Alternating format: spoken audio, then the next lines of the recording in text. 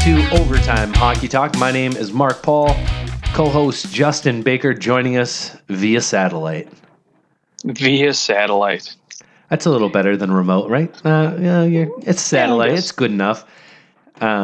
It's been a little crazy of a week in terms of playoffs and lots of shuffling going on. I swear the Western Conference, I go to sleep and I wake up and the standings are different. Like I'll fall asleep at midnight and the standings are different when I wake up in the morning because of one of those other games ending. And it's crazy how much it's adjusted. In reality, there's 4 teams within 1 point of each other, and 3 of those teams are tied for the same amount of points. Colorado's the only team with 1 less point. So, and they've all played about the same amount of games. It's just St. Louis has played 1 less game than everybody else. So, this thing is going to come down to the wire. I don't think there's any doubt about it. This is just, it's what it's going to be. It's going to be the last game of the season. We may not know who's in until the buzzer sounds. Yeah, and the great thing is the last game of the season for Colorado, they're playing St. Louis. And exactly. The winner, it could be like 2010 when the winner of a shootout was the one that went to the playoffs. Do you remember that? When it was the Flyers and the Rangers in the last game of the season, and they went to that shootout. And, of course, it seemed somewhat inconsequential at the time because one of those teams was the 8 seed or the 7 seed, maybe it was, and the Flyers ended up going to the finals. Yeah. Was it that year the Flyers? Yeah, it was that year they went to the finals. Mm-hmm. Yeah. So just crazy. So Colorado plays. They do play Anaheim on the 1st as well. So in a couple of days they play Anaheim. So that'll be a big game. Those games in between, and then so they actually play Anaheim, LA, and then they play San Jose, and then they play St. Louis. So Colorado gets to play everyone that they need to pass. So they've got a good shot at it. They get to play all 3 teams that are ahead of them, and all they have to do is win. That's it. Simple as that. Let's hope so. Oh, you're adamantly pushing here for the Colorado Avalanche. Is that what it is? You know what? As a Detroit Red Wings fan, the like 10-year-old in yourself would hate you right now. Yeah, I'm a little torn about it. But if I'm being 100% honest, I think I would almost rather, and I think it's more or less just because of McKinnon and Rantanen, that I would rather see those 2 guys in the playoffs than, a team like LA or, even Anaheim is kind of looking, outside of John Gibson, Colorado just seems a little bit more exciting to me if you're pushing for ratings and viewership. But, let's face it, Anaheim built for the playoffs, so they get in, they can just turn it on in a second. But, LA, I'm not too keen on still, but, Yeah, and that's where if we're rooting for the best story, then certainly we're rooting for the Avalanche because that's just, knowing where they came from last year to where they are now. The St. Louis angle is fun because they were so far in it and then they fell out of it and now they've decided we're actually going to be good again. And they've won 6 in a row, 8-2 in their last 10, and they still have a great chance at making it. They actually have that game in hand, so that comes in handy. But yeah, the Avalanche definitely the best story. Now Anaheim is pretty interesting as well, seeing as how many injuries they sustained in the first month of the season. You go back and we could listen to old episodes, and we would hear us talking about how almost we felt bad for the Ducks having to go. We made jokes about them being the San Diego Gulls because there was just so many minor leaguers up on their pro roster. It was insane. But I think that really is the story actually the fact that Dallas has fallen so far out of the picture. They're 5 points out. They still could mathematically get in, but they're not. Yeah, that's a shame. They're not getting in. For a team that made the big coaching change, brought in the big goaltending, Ben Bishop being hurt now, and it's kind of depressing when you look at their core guys of, Jamie Benn, Tyler Seguin, Radulov, and, you just Klingberg. You look at these guys and you're like, man, these are guys that you want to watch in the playoffs if you're a hockey fan. Exactly. Yeah, especially Seguin and Benn. I mean, there's few teams with more superpower on one line, and throw Radulov into that mix as well. I mean, that's an exciting top line to watch. Not to mention, why am I blanking on their top D man's name?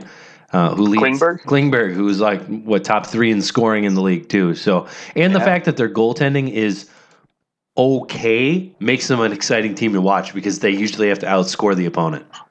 Yeah, even though I think, what was it?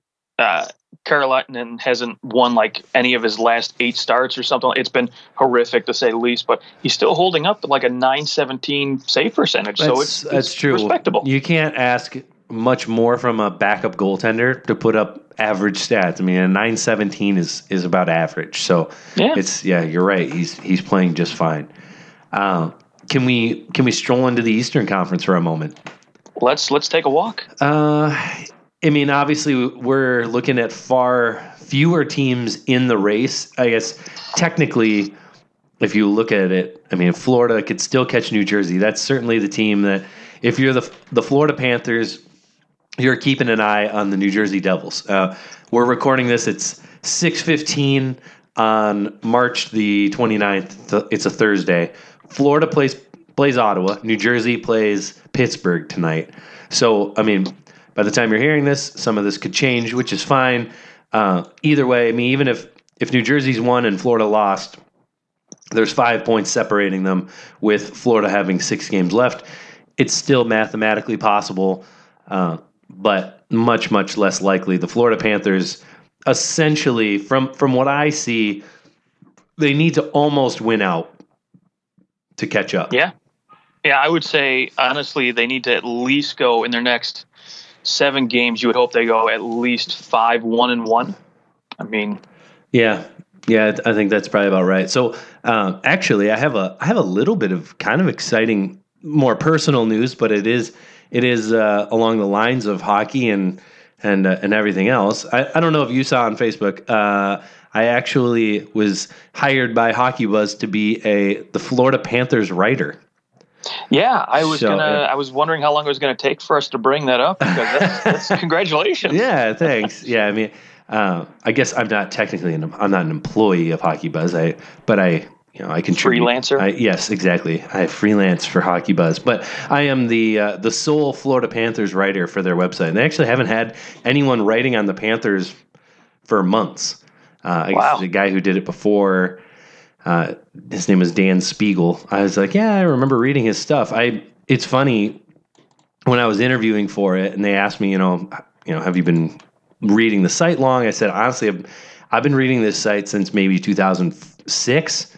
Like, it's been a long time. I think it's been around since 2005. During the lockout is when it really started to gain some steam. And I went and I logged in and I looked at my login and it was like, yep, I've been a member since 2007. So, and I had been reading it before then. I just never, I'm not always one of those guys who's going to go make a login for a website just to go read there, but yeah, anyway, so I'm writing for the Florida Panthers. So I kind of have been doing a lot more investigating into the team, and I was certainly familiar with them. When you're focused on them, it just makes all the difference.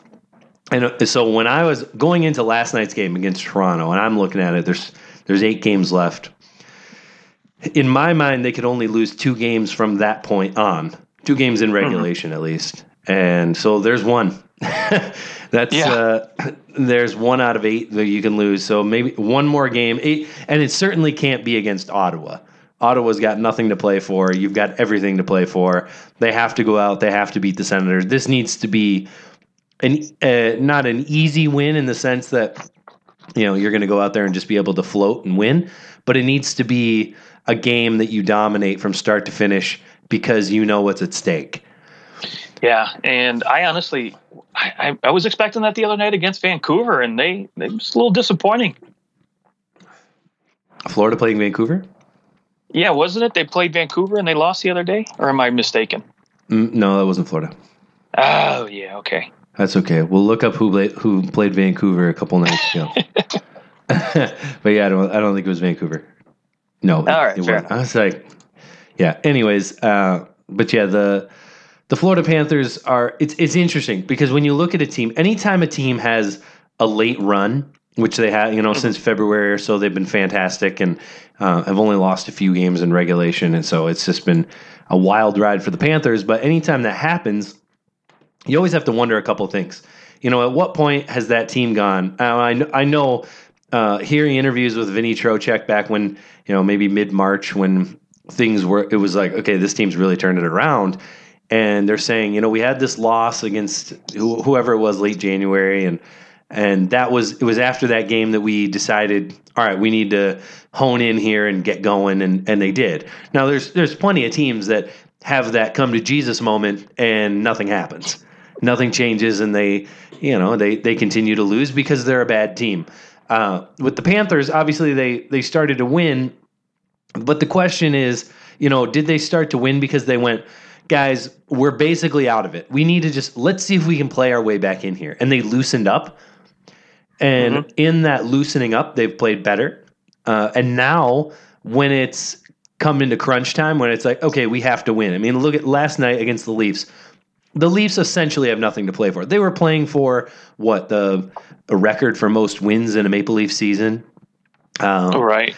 I mean, they technically haven't clinched the playoffs, but they're not going to miss the playoffs. They're just not at this point. No. You're gonna snag one. They play Montreal yet. Still, they're gonna be fine.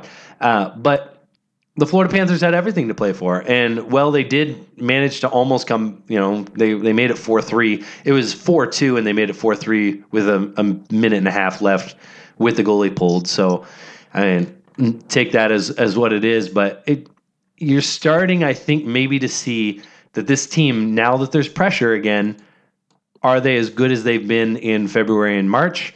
Or is it going to be like the start of the year where there was some pressure and this team was supposed to be able to compete for a playoff spot and they weren't able to? Is the pressure what's stopping this team because they aren't really that good? It's just when you play loose, you can sometimes play better. Yeah, I think that's a fair assessment to say. And, you look at a team like, for example, Edmonton, they've really had nothing to play for, the last month and a half. And, they've been rolling, and same with Arizona. So you look at when teams start, playing a little looser with nothing really to no care in the world, basically. And they're just going out there and just having fun or looking to pad their stats, and teams just sort of find ways to win. Yeah. And I think it also shows hockey can be a very luck-based sport. I mean, of course, over the course of 82 games, it's not luck in 82 games for the most part. There's not too many times is a team going to get lucky 60 times. Right. But in a one single game, anybody can be anybody. And by the way, the Vancouver game that I think you maybe were thinking of, could it be Dallas or Anaheim? Because Vancouver beat both of them 4-1 earlier in the week. Anaheim, that was it. Yeah. So, yeah, both those teams lots to play for. And again, Vancouver coming in loose, and they managed to beat them. So, yeah. And I mean, I witnessed that the other day with, Detroit playing Pittsburgh. Pittsburgh's still trying to hold on to that number 2 spot to get home ice in the Metro for the first round at least. And, they walk into Detroit thinking they could probably, not necessarily come away with an easy win, but it should have came a little bit easier.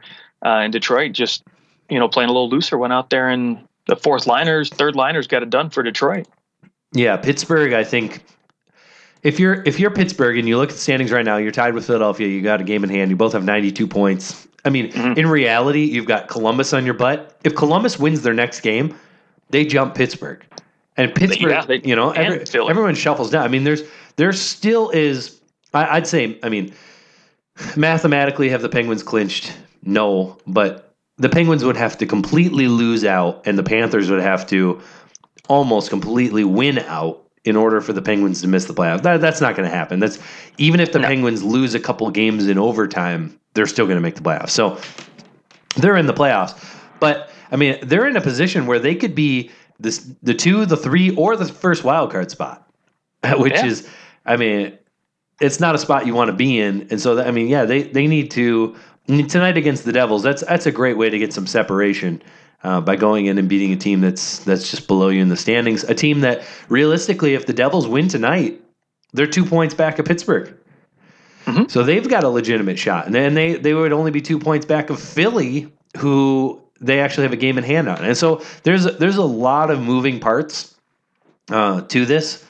And I think it's also important to remember that, the overtime losses can almost be annoying because you're like, okay, that team lost, but they're still getting points. So they're still moving up the standings. And it can kind of throw it off a little bit, but Philly is the prime example for that. You look at every other team from the Metro in the playoffs right now; not a single one of them is close to 10. Besides, New Jersey's got 8 for overtime losses, and Philly at 14. Put them over the top. Yeah, if Philly had the same amount of points or the same amount of overtime losses as New Jersey as New Jersey. I mean, you would look at it 6 less points. As Columbus, that's 9 less points. They're out of the playoffs. Mm-hmm. I wonder what is the most overtime losses for a playoff team in history. That's a very good question. That's a question we will pose to all of you. You can throw that out to us, and I'm sure we can look up the answer here. But it might require some digging. I don't know if that'll just be like a Yahoo Answers kind of thing, but that would be an interesting. I feel like somebody lost like 17 one year, and I'm gonna go look made that the up. playoffs. But So let's shuffle here from the playoff race for a moment. I know that I just got done saying that I'm covering the Florida Panthers for Hockey Buzz, and so because of that, I actually just wrote a post today on Adam Masserin. I actually don't know how to say his name. Mascherin. Masserin is how I'm going to say it. So if I'm wrong, so be it. But anyways, Adam M., he is a winger for the Kitchener Rangers. He was a second-round pick for the Florida Panthers in 2016. They spent their 38th overall pick on him. And it was a week ago that Craig Custance from The Athletic reported that he has told that Adam Masserin has told the team that he won't be signing with Florida and that he will re-enter the draft. And so then the rumor from there was that Dale Talon was going to seek a trade to try and just recoup some assets. He spent a second-round pick on him. So if he's able to get a third or fourth-round pick to avoid this guy going back into the draft and losing him for nothing, then so be it. And that would be the way that it would go. And then actually Elliot Friedman came on his 31 Thoughts this last week, and he said the reason for this, this kind of came out of nowhere. All of a sudden, he's just not going to sign with the Panthers, which is unusual. It doesn't happen very often that a pick that high decides to just go, nah, I'm just going to go get drafted again. And so he said that there was a quote unquote broken telephone that made some things worse than it needs to be. Apparently what happened, there was another reporter, Scott Wheeler for The Athletic.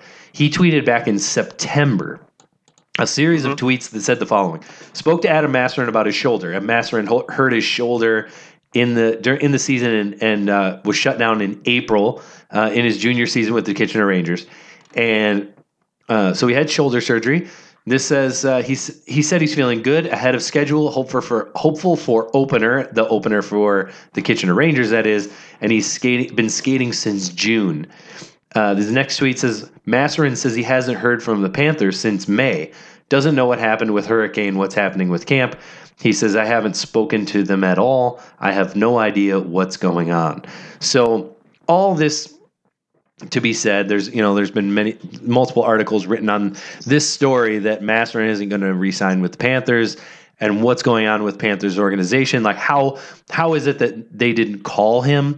I mean, that's, you got to think it's a professional hockey team not calling their second round draft pick and inviting him to camp seems strange. Like that's, I'm going to think of this as, like, let's say this is the Montreal Canadiens or this is the Toronto Maple Leafs, and we find out that their second round pick, who obviously in Toronto, everybody knows who their second round pick was. I mean, their second round pick, like Travis Dermott, people would go, why wasn't Travis Dermott invited to camp?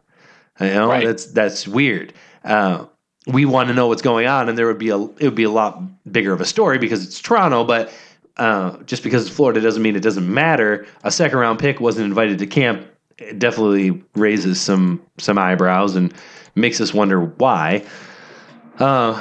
So apparently, though, now see, there was all this out there, right? So I mean, that was pretty much it. And any article pretty much ended there, like, hey, this has been going on. There's, he was upset at them. They didn't call him, and so he's pissed, and that's why he doesn't want to go there, right? Did you hear anything different? Was that pretty much along the lines of what you had heard as well?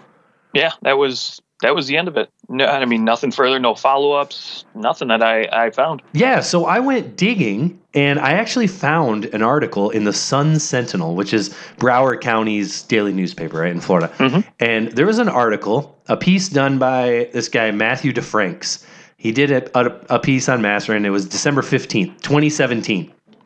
And in this piece, he's just talking to him about the season. And, it was just kind of it seemed like a little fluff piece. Like, oh, yeah, our pick's doing great. And not that anybody in the Sun Sentinel cares that much about the second round pick, but it's it's probably we need a story. Let's do a story on some of the prospects and how they're doing. And they probably throw them in from time to time, which I'm sure that some people that are there, they read the Panthers news because it's close by, but it kind of is hidden in this article. It's actually towards the bottom, which, as we both know, most people read the first little bit and then they're done with it. He says that he actually, when he got off to a slow start in this 2017-18 season, he actually reached out to the Panthers. Brian McCabe is their director of player personnel. We all remember Brian McCabe, right? Defenseman for the Leafs, and he actually played for the Panthers as well. He did. And Massrin says, they just said, relax and play your game. The points will come, but it's more about just working on your overall game. He said, and I feel like I've done a good job at that, taking their advice from the start of the year. And then he says that he talked to the Panthers about once a week and had dinner with McCabe on Monday night, which would have been, earlier in December. I don't know what day of the week December 15th is, but not that far off from that particular date. He says, or if I have questions, I reach out myself, right? We've had a good relationship so far this year. And he actually asks him about not having a contract and re-entering the draft. And he says they wanted to make sure they're making an investment in the right person and the right player. However much time they think they need, things will work out for the best regardless of what happens. I'm really not worried about it.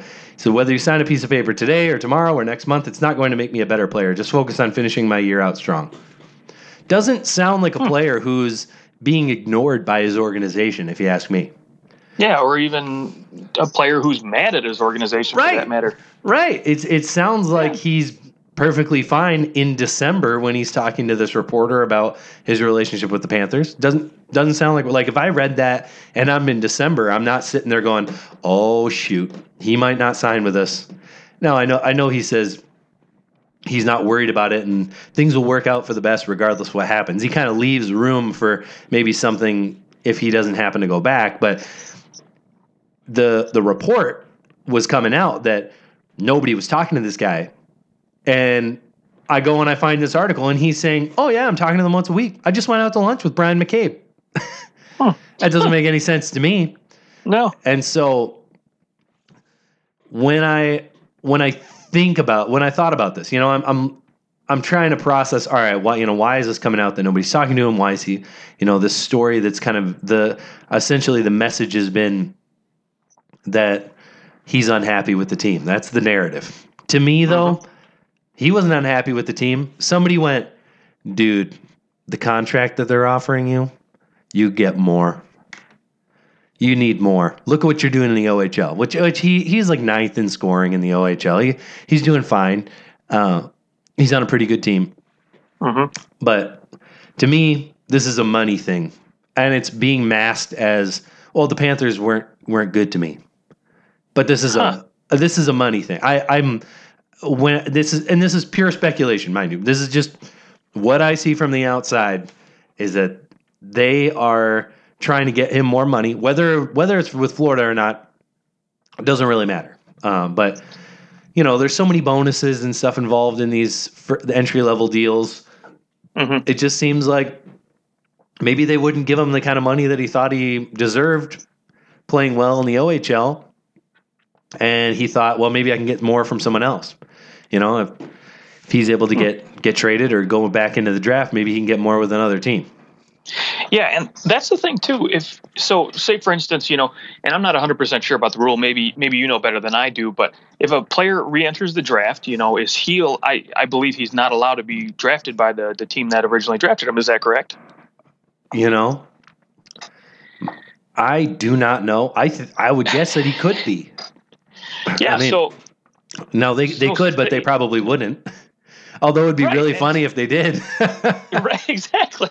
So even if the motive behind this is money and he re-enters the draft to say, okay, well, maybe I'll try my hand with another team and, hopefully things work out better contract-wise, right? So he gets redrafted by the Panthers and he's right back in the same situation. Now, in the back of my mind, after reading this article here, the first thing that came to mind was, with the whole situation with management and ownership with Gerard Gallant, for instance, there seemed to be a little dysfunctionality there. And, it makes me wonder if, he's not really sold on Panthers management. So he's like, okay, what if I try to, play this off as, we don't have a good relationship or maybe somebody else is doing that, behind Panthers management because this kid doesn't want to play ball and doesn't want to play, for the Panthers and is thinking, okay, he's going to go re-enter the draft or try to get moved to go somewhere else because he doesn't believe that, the management structure here is the right type, or maybe even he just doesn't think that Florida is going to win long term.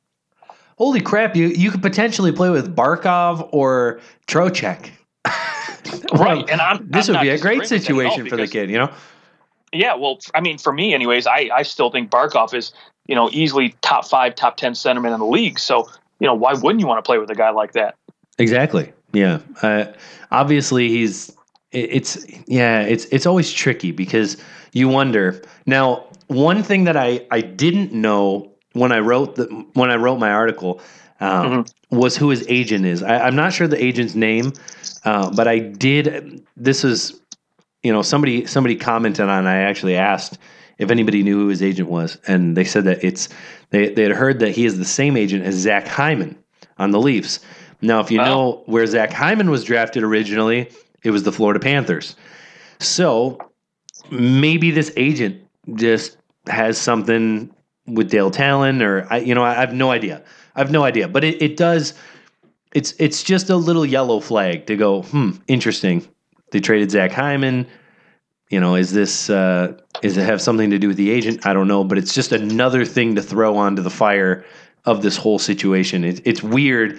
And then from here, what do you do if you're Florida? Do you just go, okay, fine, we'll trade you for a 4th round pick and let some team sign your 2nd round pick for a 4th round pick that whether or not you think he's good enough, it doesn't really matter. Maybe at this point the Panthers are going, well, we actually don't. The way that he's developed, we think that maybe we wouldn't have taken him with our 2nd round pick anymore, but that doesn't really matter. They spent a 2nd round pick on him, so are they going to give him up for less than that? I think, okay, so if you're Florida, you basically have 2 scenarios playing out. 1, you trade him, or 2, he goes back into the draft. Because obviously it seems like, to me, from all the information that I've been gathering, is that he's tried to sign or they've tried to sign him and it's just not working out, which is why I got to this point. Right. And he told them apparently that I'm going to re-enter the draft. Right. So if you're Florida, do you just let him go for free, or do you at least try, like you said, get a 4th round or something out of it? Because in that case, then you've just wasted a 2nd round pick on a guy who potentially could wind up just, playing against you down the road or, what have you. Now, yes, I think that's the short-term thought. And that was my initial thought, was get whatever you can for this guy, because if he's going to leave, you might as well get something for him and, maybe create a little bit of a bidding war. Maybe you do get a 3rd round pick from somebody if they really like him and they have some team is thinking, we'd probably get him in the 3rd round anyways. So why don't we just make the trade now and we don't have to worry about anything. See, to me, though, the long-term problem is who's the next guy who tries this with Florida, or frankly with any team? Oh, sure. What's stopping him from going? The next guy. I don't want to play for Florida, or I don't want to play for this team, so I'm just going to let my thing run out. I'll re-enter the draft and call it a day. I saw he did it and he was successful and he got traded to the team he wanted to go to. So I'm going to do the same thing.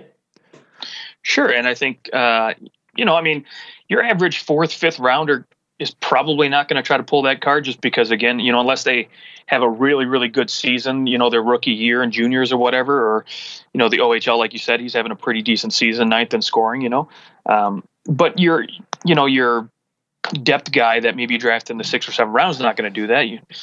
But a second or third round pick could first potentially or second rounders. Right. Yeah. Those, and it does come back to maybe a little bit earlier is, they could have signed him to a contract pretty early on. Like, there was nothing stopping them from signing him the summer they drafted him. If you draft a guy, I understand maybe waiting a year. I think the problem was is that they waited the year, which is normal. A second round pick, you don't always sign them right out in their draft year. You let them go back and you let them marinate a little bit. And sometimes that second round pick might not want to sign a deal because maybe they go, well, I can go back to junior and I can have a good year and maybe make a little bit more in incentives, or, maybe I kind of move up a little bit in the way that people see me as. But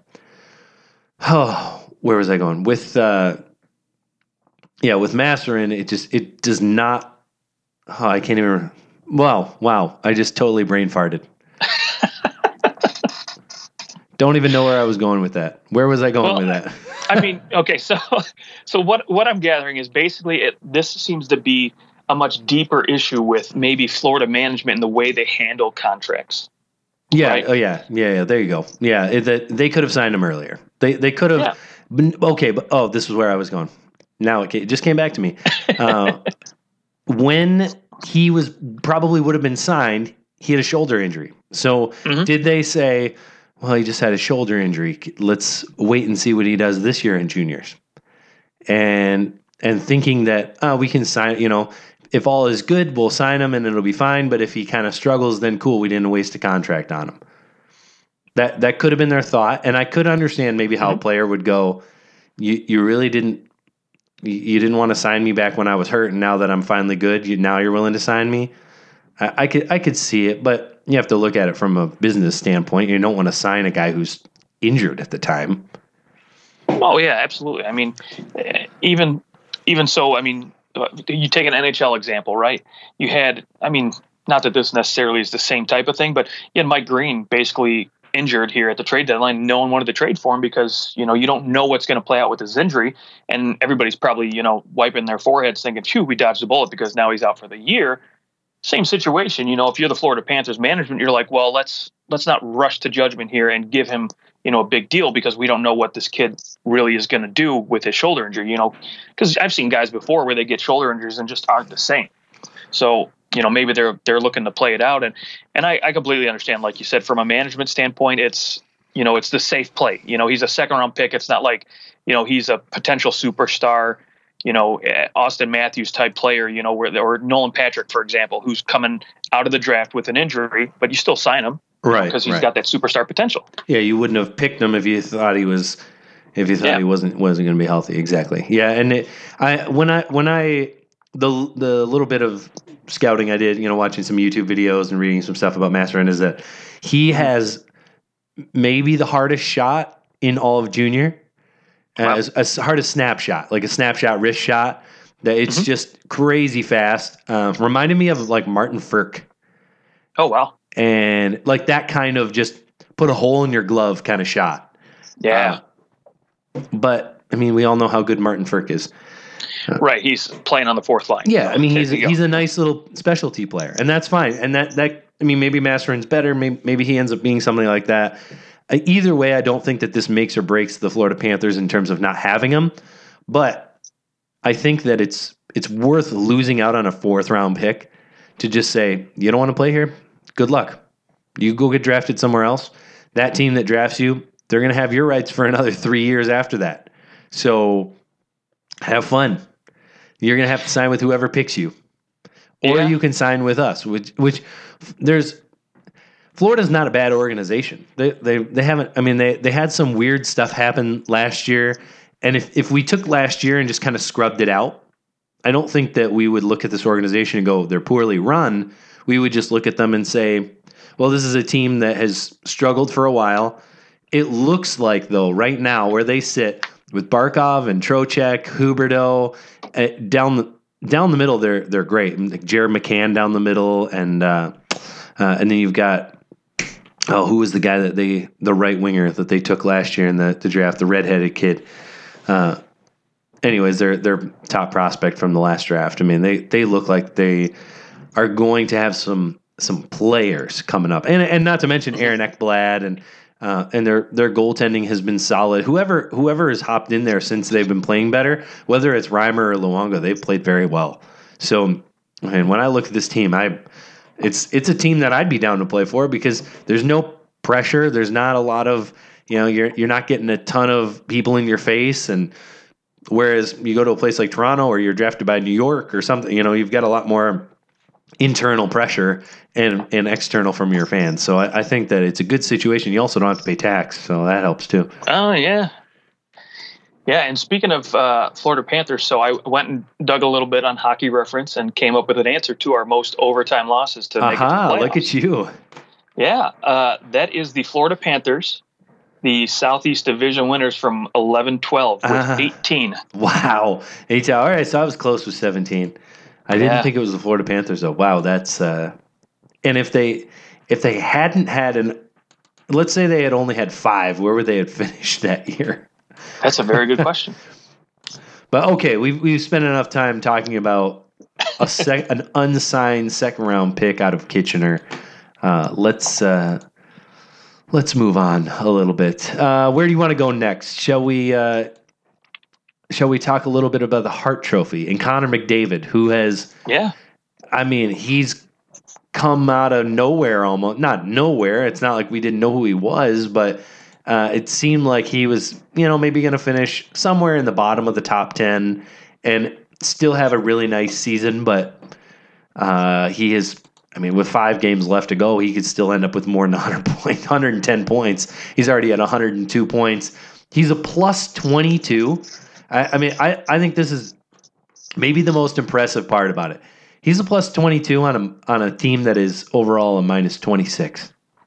Yeah, and I think that speaks volumes about how much he drives play for that team and how much offense goes through him.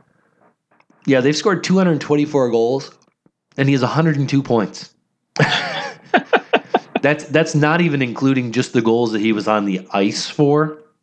That's just goals that he was a part of the stat line for. So, if you're going goals that he was on the ice for, he's probably upwards of 60% of the Oilers' goals. That's insane.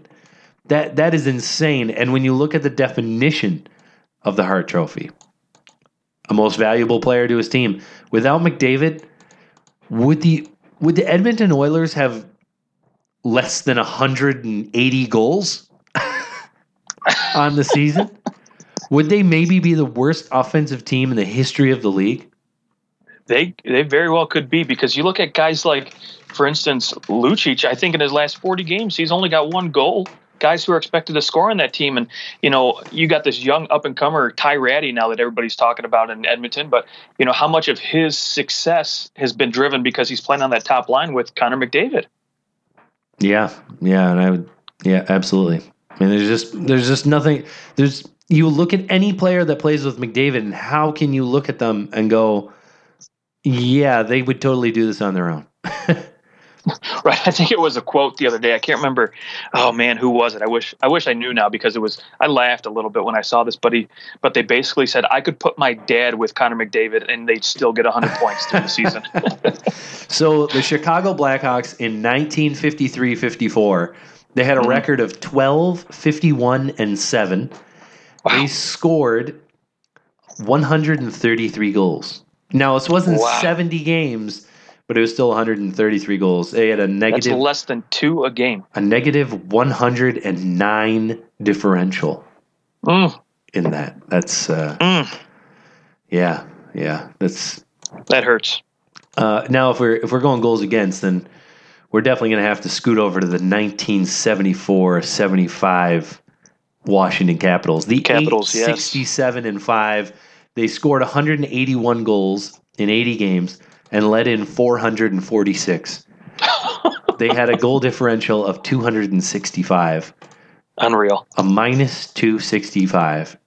And they had 21 points on the year. So that is the worst season in the history of the NHL. That team, I believe they went on a 30-game losing streak or 39-game losing streak on the road or something insane. They won one road game. That was, yeah. Maybe in the summertime we'll have to do our top 10 for like the worst teams ever. That would be fun. Oh, that would be great. That would be fun. Is there anything else that you want to hit on? Since we spent 20 minutes talking about Adam Masserin and Connor McDavid, all these players on losing teams. Is there anything else you want to hit on before we get out of here for the weekend? Maybe talk about some upcoming games because, tonight, you look at games that mean something. We got Tampa Bay going to Boston tonight and, they're 1 point separated. And, I love when you get big games like that. And, again, like we talked about earlier with New Jersey and Florida, the tight race there, the games that are going on with Pittsburgh and, what a big difference those can make. So, I wouldn't mind touching on maybe the games going on over the weekend. Sure. Friday, I'm by the time people are listening to this, the games on Thursday will be done. But a Friday, the Kings play the Ducks. That's a huge interdivision game. Those games are always good. And, the winner of that will essentially give themselves a solid cushion in the Pacific Division. So the winner of that game will go into the third spot in that division. And, they'll should probably close to solidify their positioning there. And then at the same time, the Blues take on the Golden Knights. So and that game is the free game on NHL.tv. So you can watch that game for frizzle. Don't even have to stream it illegally. Frizzle? All right. I will say something sad is that the Oilers Flames, they play each other on Saturday. And, at the beginning of the season, I would have had high hopes looking ahead at the schedule, going, man, in the last 4 games of the season, 2 teams that could be towards the top of the Pacific Division face off against each other at what might be, a battle of the 2 threes. Instead, it's just a battle for who's going to finish higher in the lottery pick. And it's just kind of sad. Yeah. The Islanders play the Devils. That's anytime we're looking at playoff race stuff. Panthers and Bruins is a very interesting, actually another free game. I keep picking out the free games for NHL.tv. I should get a sponsorship here. They play at 1 p.m. on Saturday, so that's always fun. There's a couple. There's a 1 p.m. Detroit plays the Senators at 2 p.m. Always fun to have hockey going all day. But Panthers and Bruins, honestly, a big test for the Panthers. Can they beat the Bruins? The Panthers play the Bruins 3 times in the final 7 games. So good luck to that, Panthers. And Bruins, for the Bruins, it's a good test because they're going to play a team who is desperate for wins here at the end, which should simulate playoff hockey pretty well for them. Can the Bruins move ahead of Tampa Bay? I get that. That's a great question. What do you think? At this point, they're a point back. They're playing each other tonight. So really the outcome of tonight's game doesn't matter that much because there'll be a point separated or 3 points. There's still a chance who ultimately takes that spot. Yeah, it's interesting because you have Stamkos, coming back into the fold now for Tampa, and apparently, according to what I've been reading, the Bruins are finally going to get healthy now this weekend. So they're getting guys back. We know they just signed Chara to that 1-year deal. But the bigger question is, how healthy are both these teams? And Tampa's been on a little bit of a slide. They started out the season so hot, and now they're not finishing as hot as maybe I would have expected them. And Boston doing just the opposite. It's hard to just chug along the whole year. Oh, absolutely. I agree. No, there is one game on Sunday. Actually, there's 2 games that are pretty. There's a bunch of good games on Sunday. Yeah, that's true. Yeah, Boston plays Philadelphia, so you've got two pretty top teams in there. number ones against number ones. You've got Predators against the Lightning playing each other. Yep. And then Capitals, Penguins at 7:30. And then 9 o'clock, the Ducks play the Avs.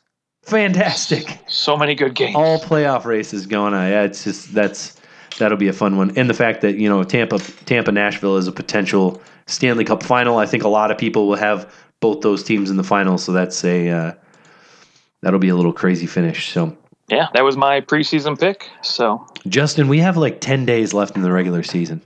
The regular depressing. season ends on the 8th, I believe. Yes, it is the 8th. Oh, man. Sunday, April 8th. Why is that depressing? I mean, don't get me wrong. Happy for playoff hockey. It's one of my favorite times of year. But... Oh, because the Wings won't be there anymore. I wasn't joking. I wasn't trying to rub it in. I thought maybe that was why you were sad. No, but that is part of it. Absolutely. Are you sad that baseball's starting and all the highlights are just going to be home runs now? You know what? I'm not as much as, for those who are listening and maybe aren't from the Detroit area, opening day for the Tigers is like celebrating July 4th here. It's just a huge ordeal. Glad it was canceled. Everybody loves it. And I'll be honest with you. I could care less about opening day. Yeah. Especially because there's really low hopes for the Tigers this year anyways, but yeah. Last game of the season, Sunday, April 8th, there is one single game. Panthers play the Bruins. Yeah, the makeup game. That's it. They played the Sabres the Panthers played the Sabres the night before. The night before, almost everybody plays one. So, that'll be most teams will finish out their season on Saturday, a couple on Friday, but yeah, we've got what, 2 shows left until playoffs. So yeah, we'll be back here on Tuesday, and yeah, we hope you guys have a great weekend. Justin, happy Easter to you. Yeah, happy Easter to you as well, and to all of our listeners.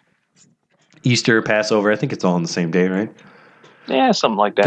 I don't know. Yeah, that's okay. Well, yes, you enjoy your weekend, and we will be back. You can hit us up on Twitter at OT Hockey Talk. And yeah, we'd love to hear from you, answer your questions. We will be prepping for a nice little playoff preview show, so look for that coming in a week once everything has been decided.